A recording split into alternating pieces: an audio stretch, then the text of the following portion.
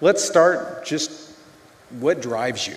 What is it that when you wake up in the morning, do you see a problem and you want to solve it? I think the thing that drives me is that I want to be able to think about the future and feel good about that. That we're doing what we can to have the future be as good as possible, to be inspired by what is likely to happen, and to look forward to the next day. So that's what really drives me is trying to figure out how to make sure that things are great and going to be so, and that's the underlying principle behind Tesla and SpaceX. Is that I think it's pretty important that we accelerate the transition to sustainable generation and consumption of energy. It's inevitable, but it matters if it happens sooner or later. And then SpaceX is about helping make life multiplanetary, and doing what we can to continue the dream of Apollo, and ultimately make a contribution to life becoming multiplanetary. But the overall objective of Tesla is really what set of actions can we take to accelerate the advent of sustainable production and consumption of energy. I think the way I would assess the historic good of Tesla is in terms of how many years of acceleration was it, and if we can accelerate sustainable energy by 10 years, I would consider that to be a great success. Even if it was only 5 years, that would still be pretty good. That's the overarching optimization. So you've talked about interplanetary travel and sustainable energy and the vehicles a little bit. What would you want things to look like in 5 to 10 years associated with energy? Sure. And with autonomous vehicles, electric vehicles? Well, I think things are going to grow exponentially. So there's a big difference between 5 and 10 years. My guess is, probably in 10 years, more than a half of new vehicle production is electric in the United States. And China's probably going to be ahead of that because China's been super pro-EV. I don't think a lot of people know this, but China's environmental policies are way ahead of the U.S. Like their mandate for renewable energy far exceeds the U.S. I think sometimes people are under the impression that China is either dragging their feet or somehow behind the U.S. in terms of sustainable energy promotion, but they're by far the most aggressive on Earth. It's crazy. In fact, a coalition of Chinese car manufacturers just wrote the Chinese government to beg for them to slow down the mandate because it's like too much. They need to make 8% electric vehicles, I think, like next year or in 2 years or something. They can't physically do it. So China's by far the most aggressive on electric vehicles and solar. But that's a common misperception that they're not. There's one Google search away to figure this out, by the way. It's really pretty easy. So, and in 10 years, man, I think, so half of all production, I think, will be EV. I think almost all cars produced will be autonomous in 10 years. Almost all. It will be rare to find one that is not in 10 years. That's going to be a huge transformation. Now, the thing to bear in mind, though, is that new vehicle production is only about 5% the size of the vehicle fleet. So you think about how long does a car or truck last? And they last 15 to 20 years. So before they're finally scrapped. So new vehicle production is only roughly at most 1/15 of the fleet size. So even when new vehicle production, say, switches over to electric or to autonomous, that still means the vast majority of the fleet on the roads is not. It'll take another, 5 to 10 years before that becomes the majority of the fleet becomes EV or autonomous. But if you were to say go out 20 years, overwhelmingly things are electric, autonomous, overwhelmingly. Fully autonomous? Fully autonomous. So no one will have to touch the steering wheel if there is one? There will not be a steering wheel. In 20 years, it will be like having a horse. People have horses, which is cool. But So having a regular car will be like having a horse. Is that what you're saying? yeah, yeah. And there will be people that have non-autonomous cars, like people have horses. It just would be unusual to use that as a mode of transport. Yes, all right. Now, let's talk about the energy piece and rooftop solar and storage. So first of all, it's important to appreciate that the Earth is almost entirely solar powered today, in the sense that the sun is the only thing that keeps us from being at roughly the temperature of cosmic background radiation, which is 3 degrees above absolute zero. If it wasn't for a sun, we'd be a frozen dark ice bowl. And the amount of energy that hits the sun, that reaches us from the sun, is tremendous. It's 99% plus of all energy that Earth has. Then there's this energy we need to use to run civilization, which to us is big, but compared to the amount of energy that reaches us from the sun is tiny. So it's very easy, like it actually doesn't take much. If you wanted to power the entire United States with solar panels, it would take a fairly small corner of Nevada, Texas, Utah, anywhere. You only need about 100 miles by 100 miles of solar panels to power the entire United States. And then the batteries you need to store that energy to make sure you have 24/7 power is 1 mile by 1 mile. One square mile. That's it. I showed the graph of or image of this where this is what 100 miles by 100 miles looks like. It's like a little square on the U.S. map. And then there's a little pixel inside there, and that's the size of the battery pack that you need to support that. Real tiny. So, Will, you talked about 20 years from now, none of us, well, some people will still be using horses or it won't be zero. Yeah, but it's too rare. So what will the energy piece look like? I mean, what will there be? Transmission lines? Will there be a need?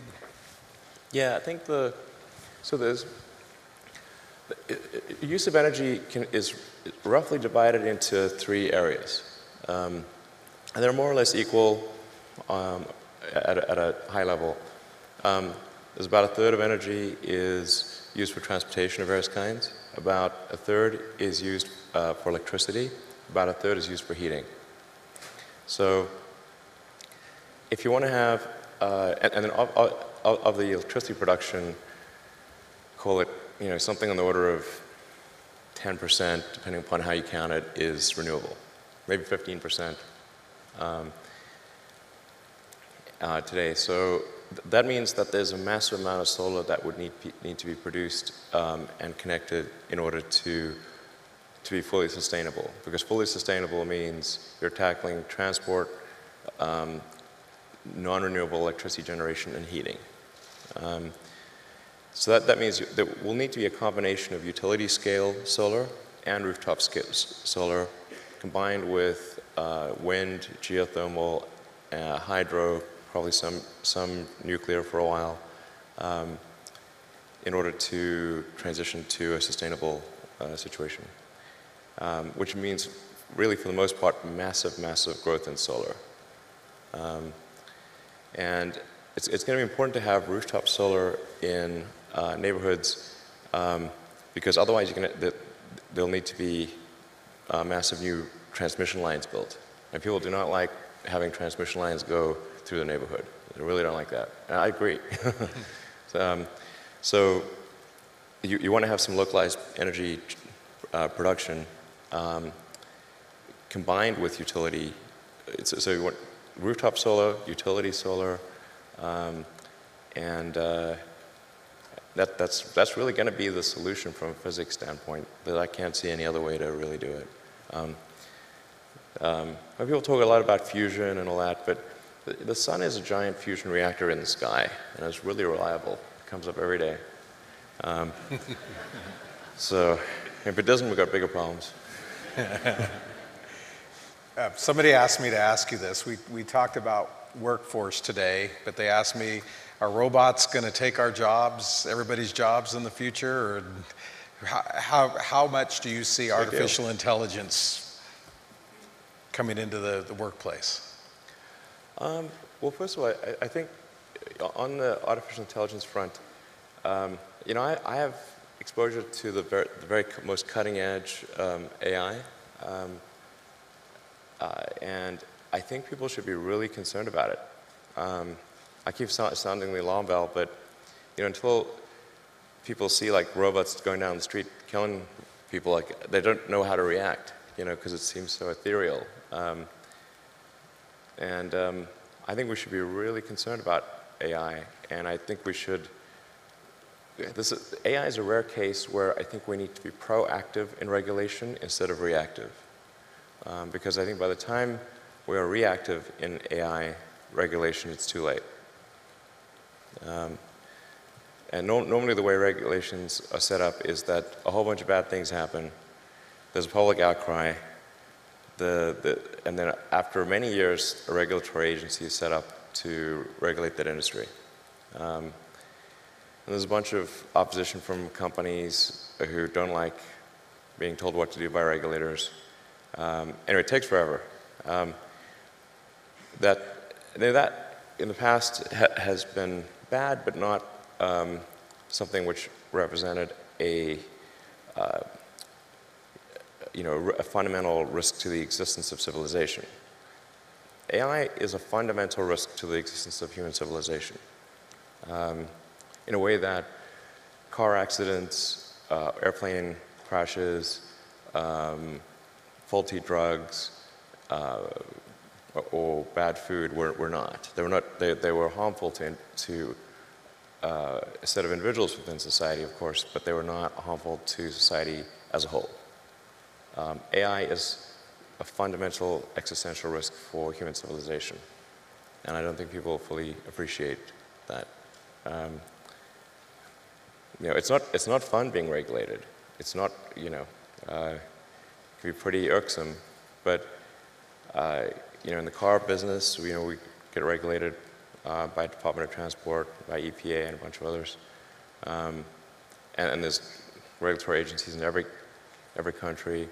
You know, in space, we get regulated by FAA, but you know, if you ask the average person, hey, do you want to get rid of the FAA and just like take a chance on manufacturers not cutting corners on the aircraft because you know, profits were down that quarter? I was like, hell no. That sounds terrible. So you know, I think even people who are pretty, extremely like libertarian free market, they'd be like, yeah, we should probably have somebody keeping an eye on the aircraft companies, making sure they build a good aircraft and good cars and that kind of thing. So, you know, I think there's a role for regulators. That's very important. And I'm against overregulation for sure. But man, I think we better get on that with AI pronto. So there'll certainly be a lot of job disruption. Because what's going to happen is robots will be able to do everything better than us. I'm including, I mean, all of us, you know. Yeah, I'm not sure exactly what to do about this. It's like this is really like the scariest problem to me, I'll tell you. Yeah, so I really think we need government regulation here, just to, because this is, ensuring the public good is served. Because you've got companies that are racing, that they kind of have to race to build AI, or they're going to be made uncompetitive.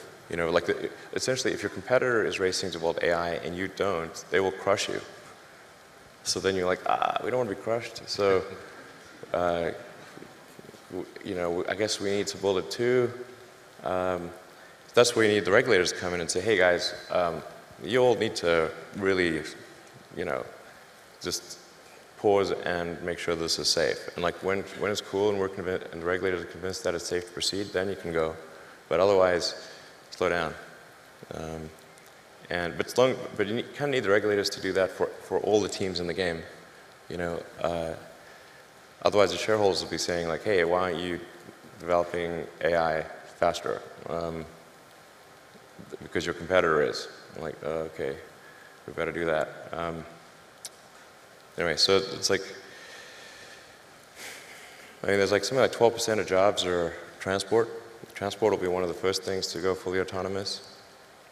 But when I say everything, like the robots will be able to do everything, bar nothing. Well, I wanted to give an opportunity for some of the governors to ask questions and perhaps some audience questions. I was told that you'd be willing to do absolutely. that. Great. So, governors, any questions for Elon? Governor Scott. Well, thank you very much. We in Vermont have partnered with Tesla in terms of a power pack in our homes, and it's for $15 a day. You can rent this for 15 years, and it'll carry power as a backup generation device for 12 hours, and it's been really, really interesting from my perspective. But I'm curious about vehicles and where we're going in the future, or how far in the future do the cars themselves become the charging device, like the roof and deck lids and hood, or do the batteries get so efficient that you don't need that, and then you just power up for a week or something like that? Where are we going in the future with battery storage? Yeah, I think the future is, there's three legs to the stool. There's electric cars, there's a stationary battery pack, and solar power. With those three things, you can have a completely sustainable energy future. That's all that's needed. On the solar front, like I said, it's going to be a combination of rooftop solar and utility scale solar. You'll need both because of the enormous demand for electricity. And then, one of the things that's been missing, I think, up till now is having rooftop solar that looks good and isn't, that's where we got the solar glass roof that we're developing, and we're doing it in different styles so that it matches the aesthetics of a particular house or regional style. I think that's actually pretty important. But conventional flat panel solars for flat roofs and for commercial will be the way to go. But yeah, and putting solar panels on the car itself, not that helpful, because the actual surface area of the car is not very much, and cars are very often indoors, and so it's the least efficient place to put solar is on the car. Just wondering about maybe a wrap of some sort. Does that make any sense in the future, like a wrap of solar around either a building made of a solar panel or a wrap of a vehicle actually being the solar panel, but being the components of the vehicle itself? I don't think so. I'll scrap that idea. No, it's just way better to put it on a roof, for sure. And I've really thought about this. I mean, really, and I pushed my team about, like, isn't there some way we could do it on the car? I mean, technically, if you had like some sort of transformer-like thing which will pop out of the trunk like a hard-top convertible and just like ratchet solar panels over the whole surface area of the car extending, like for the entire, say, square footage of a parking space, provided you're in the sun, that would be enough to generate about 20 to 30 miles a day of electricity. But that is for sure the expensive, difficult way to do it. Governor Burgum. Still thought about maybe we should, but. Elon, thanks for being here. With your background in payment systems, you understand the important role of security in transactions. Yeah. Now that you've got... I think security is a huge concern, like cybersecurity. Yes, and in the vehicles you're building now are incredibly complex software systems. I mean, the car is really a rolling piece of software. It is. It's like a laptop on wheels. Yes. So share with us a little bit about your thoughts on cybersecurity and how we protect. You talked about protecting society when you've got a rolling fleet of. I think one of the biggest risks for autonomous vehicles is somebody achieving a fleet-wide hack. You know, in principle, if somebody was able to hack, say, all of the autonomous Teslas, they could say, I mean, just as a prank, they could say, like, send them all to Rhode Island from across the United States. And they'll be like, well, okay, that would be the end of Tesla. And there'll be a lot of angry people in Rhode Island, that's for sure. So we got to make super sure that a fleet-wide hack is basically impossible, and that if people are in the car, that they have override authority on whatever the car is doing. So if the car is doing something wacky, you can press a button that no amount of software can override. That will ensure that you gain control of the vehicle and cut the link to the servers. So that's pretty fundamental. Within the car, we actually have, even if somebody gains access to the car, there are multiple subsystems within the car that also have specialized encryption. So the powertrain, for example, has specialized encryption. So even if somebody would gain access to the car, they cannot gain access to the powertrain or to the braking system. But it is my top concern from a security standpoint at Tesla is making sure that fleet-wide hack or any vehicle-specific hack can occur. They have the same problem with cell phones. You know, it's kind of crazy today that we live quite comfortably in a world that George Orwell would have thought was super crazy. Like we all carry a phone with a microphone that can be turned on really at any time without our knowledge, with a GPS that knows our position, and a camera, and well, kind of all of our personal information. We do this willingly, and it's kind of wild to think that that's the case. So the phone, like Apple and Google kind of have the same challenge of making sure there cannot be a fleet-wide hack or a system-wide hack of phones, or a specific hack. So that's our top concern. Yeah, it's going to become a bigger and bigger concern. I think Tesla's, I don't want to tempt fate here, but Tesla's pretty good at software compared to the other car companies. So I think it's going to be a bit like an even bigger challenge for the other car companies to ensure security. Yeah. Thank you. Governor Dugard. Thank you, Governor. Mr. Musk, thank you for speaking to all the governors today. It's an honor to have you here. One question I had, we saw when gasoline prices went to $3.50 a gallon, there was a big jump in interest in hybrid vehicles, sure. and you saw those vehicles become very much in demand, and then as gasoline prices have fallen, you've seen a reversal of that. And I'm wondering to what extent you have a concern about the future of electric vehicles in the face of those very low prices. Can you speak to that? Well, the economics, they kind of set the slope of the curve. So there's no question in my mind whatsoever that all transport, with the ironic exception of rockets, will go fully electric. Everything. Planes, trains, automobiles. Well, a lot of trains are already electric. All ships. But it's a question of what that time frame is. And the economic incentive structure drives that time frame. That's really what it amounts to. And the big challenge is that there's an unpriced externality in the cost of fossil fuels.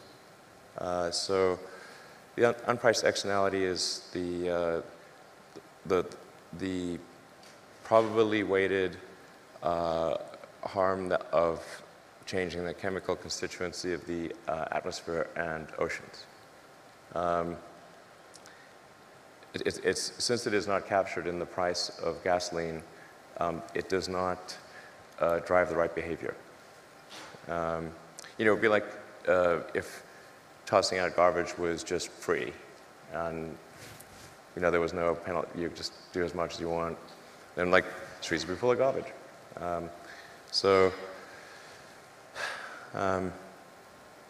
And we regulated a lot of other things like sulfur emissions and nitrous oxide emissions and that kind of thing. It's done a lot of good on that front. With CO2, it's tough because there's so many vested interests on the sort of fossil fuel side. And sometimes I feel like those guys feel like kind of hard done by because it wasn't obvious, like when they were creating their oil and gas companies, that it would be bad for the environment. And they worked really hard to create those companies. And then they feel like, well, now they're being kind of attacked on moral grounds when they didn't originally start those oil companies or build them up on bad moral grounds. And it is true that we cannot instantaneously change to a sustainable situation.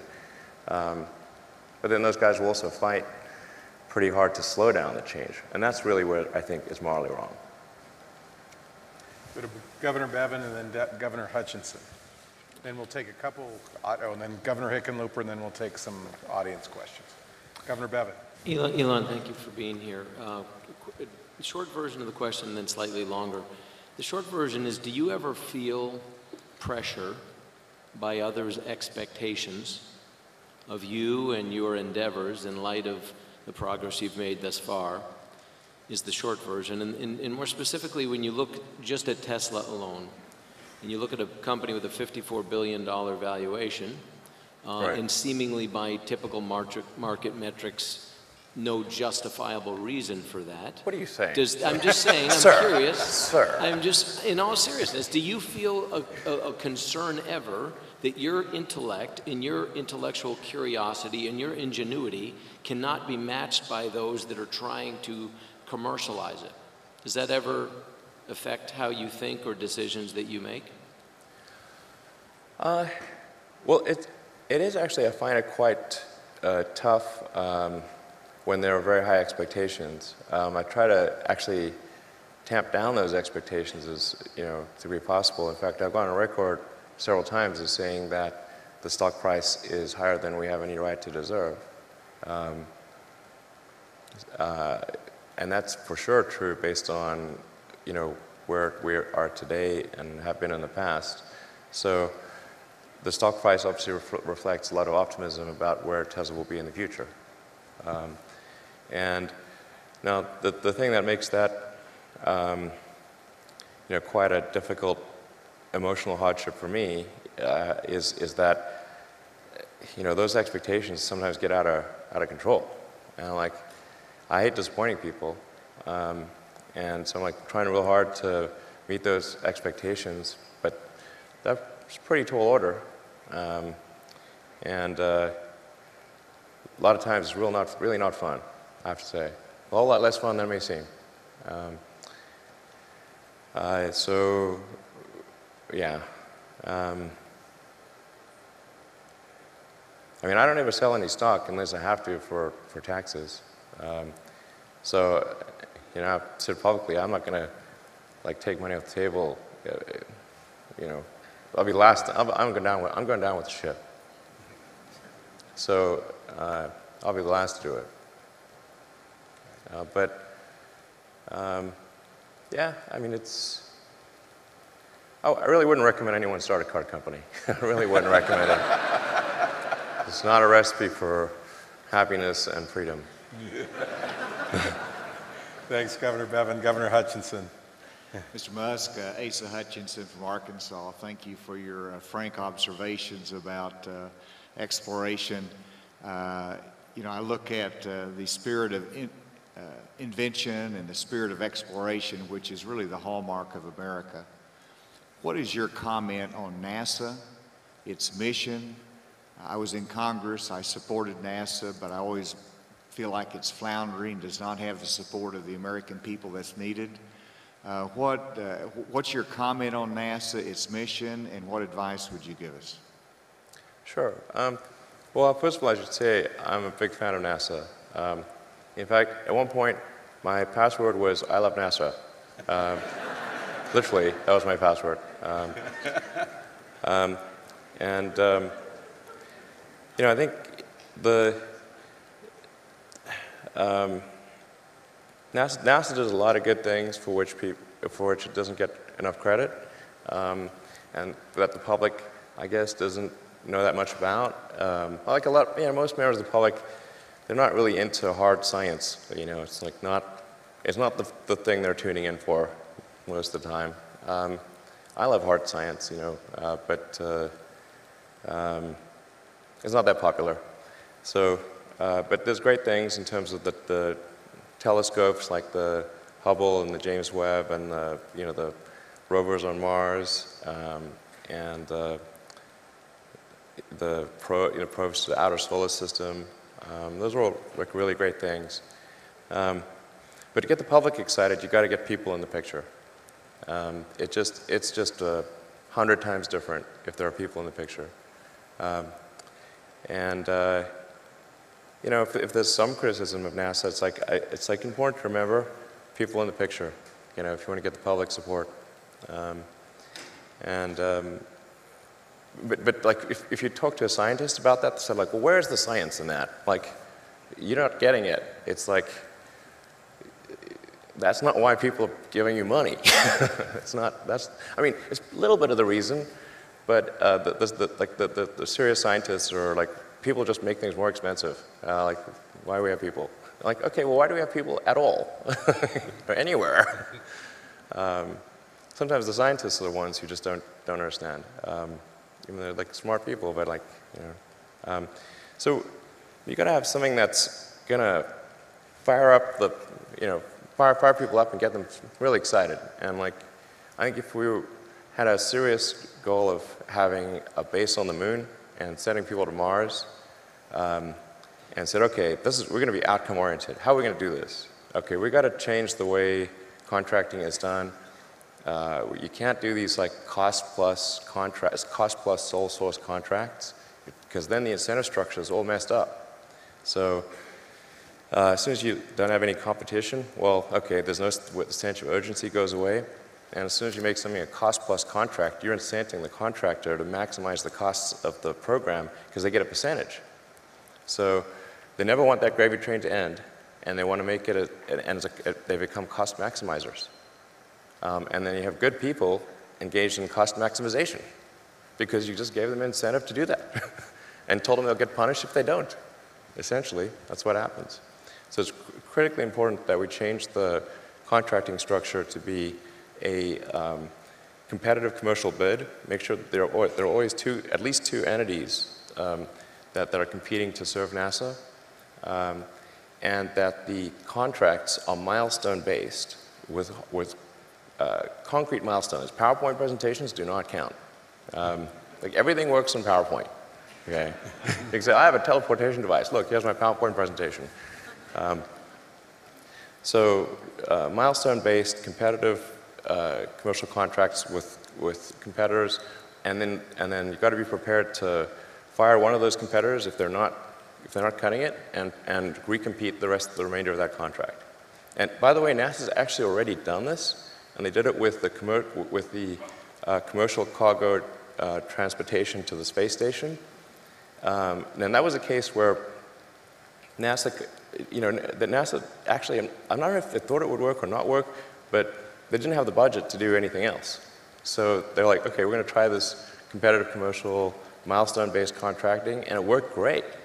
And they awarded it to two companies, to SpaceX and a company called Kistler. And SpaceX managed to meet the milestones. Kistler did not, so then NASA recompeted the remainder of the contract to Orbital Sciences, but then Orbital Sciences got across the finish line. So now NASA's got two suppliers for taking cargo to the space station, and it's a great situation. Same thing for commercial crew to the space station. NASA competed that. In the commercial crew case, it's SpaceX and Boeing. And I think that's also a good situation. So now, like, I can tell you, like, the SpaceX team is like, we're going to do this before Boeing. That's for sure. And then, like, I bet at the Boeing team, they're like, we're going to do this before SpaceX. That's good. It's a good forcing function to get things done. I can't tell you how important that contracting structure is. That is night and day. There's way too much in government which is where it's a sole source cost plus contract. That just, again, economics 101, whatever you incent, that will happen. And people shouldn't be surprised. It's like, oh, you just, you know, said, okay, if that company manages to find some excuse to double the cost of the contract, they're going to get double the profit because they're getting a percentage. So they can do exactly that. And they're not going to say no to requirements.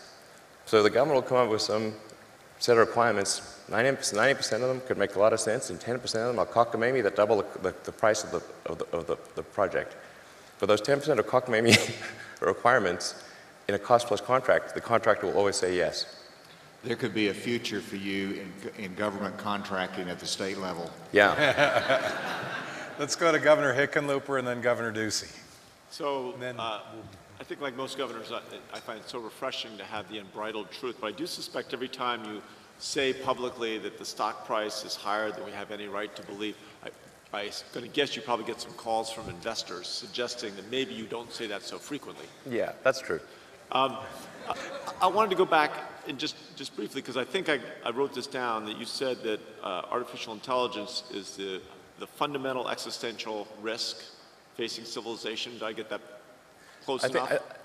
In my opinion, it is the biggest risk that we face as a civilization is artificial intelligence. And so, to a group of leaders, what would you advise that how should we be addressing something that's such a large landscape and yet obviously so important? I think that one of the roles of government is to ensure the public good, and to that dangers to the public are addressed. So that hence the regulatory thing. I think the first order of business would be to try to learn as much as possible.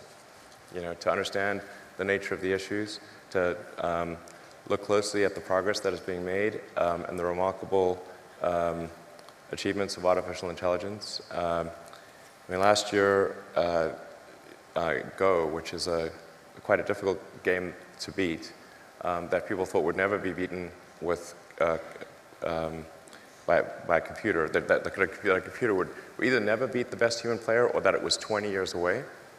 And last year, AlphaGo, which was done by DeepMind, which is a kind of a Google subsidiary, absolutely crushed the world's best player.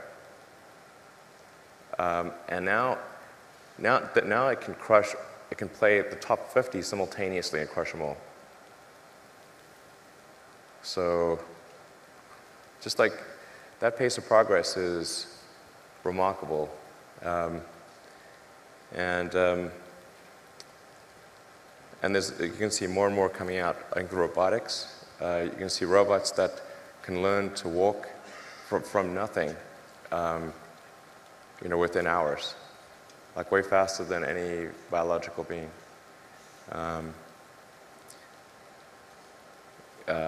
But the thing that's most dangerous is, and it's the hardest to kind of wrap, kind of get your arms around because it's not a physical thing, is kind of a deep intelligence in the network. He said, well, what harm could a deep intelligence in the network do? So, well, it could start a war by doing fake news and spoofing email accounts and fake press releases, and just by manipulating information. The pen is mightier than the sword. I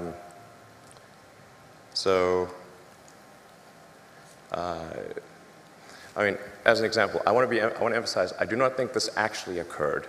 This is purely a hypothetical that I'm digging my grave here. But you know that there was that second Malaysian airliner that was shot down on the Ukrainian-Russian border, and that really amplified tensions between Russia and the EU in a massive way. Well, let's say if you had an AI that was where the AI's goal was to maximize the value of a portfolio of stocks. One of the ways to maximize value would be to go long on defense, short on consumer, start a war. And then how could it do that? Well, hack into the Malaysian Airlines aircraft routing server, route it over a war zone, then send an anonymous tip that an enemy aircraft is flying overhead right now. Let's go to Governor Ducey, and then we'll have, after Governor Ducey, we'll finish our gubernatorial questions, and then 2 questions, and then quick questions, or 1 audience question, and then we'll be done. We're running short on time. Governor Ducey. Thanks, Elon. I really enjoyed your comments today. And as someone who has spent a lot of time in his administration trying to reduce and eliminate regulations, I was surprised by your suggestion to bring regulations before we know exactly what we're dealing with AI. And I've heard the example used, if I were to come up with a colorless, odorless, tasteless gas that was explosive, people would say, well, you have to ban that, and then we'd have no natural gas. So you've given some of these examples of how AI can be an existential threat, but I still don't understand as policymakers what type of regulations beyond slow down, which typically policymakers don't get in front of entrepreneurs or innovators. Well, I think the first order of business would be to gain insight. Right now, the government does not even have insight. And I think the right order of business would be to stand up a regulatory agency, initial goal, gain insight into the status of AI activity, make sure the situation is understood. Once it is, then put regulations in place to ensure public safety. That's it. And for sure, the companies doing AI will most of them, not mine, will squawk and say, hey, this is really going to stifle innovation, blah, blah, blah. It's going to move to China. It won't. And it won't, because has Boeing moved to China? Nope. They're building aircraft here. Same on cars. And so the notion that if you establish a regulatory regime, that companies will just simply move to countries with lower regulatory requirements is false on the face of it, because none of them do. Unless it's really overbearing, but that's not what I'm talking about here. I'm just talking about, making sure that there is awareness at the government level. I think once there is awareness, people will be extremely afraid, as they should be. All right, 1 audience question.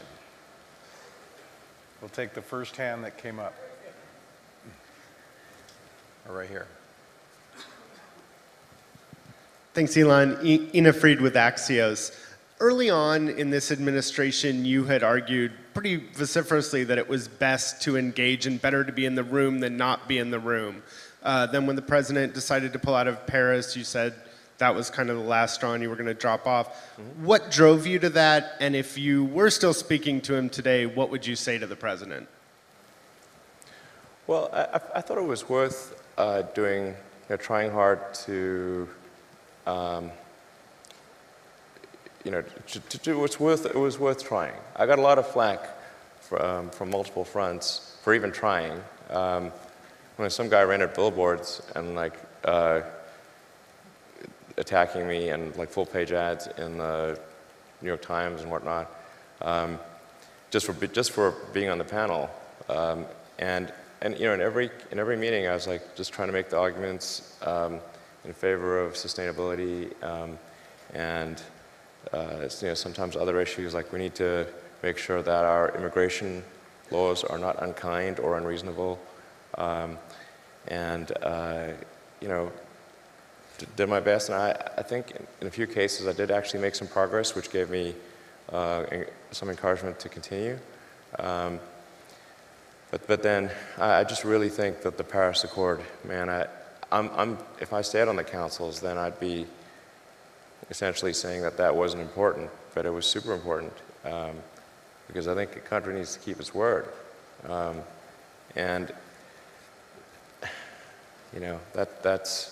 It's not even a binding agreement. So we could always slow it down. The argument that there would be job losses, well, we could see if there are job losses before we exit the agreement. And maybe there won't be job losses, maybe there'll be job gains. But yeah, there's just no way I could stay on after that. So, did my best. All right, well, everybody, if you would please join me in thanking Elon for being here today. All right. Thank you. Thank you.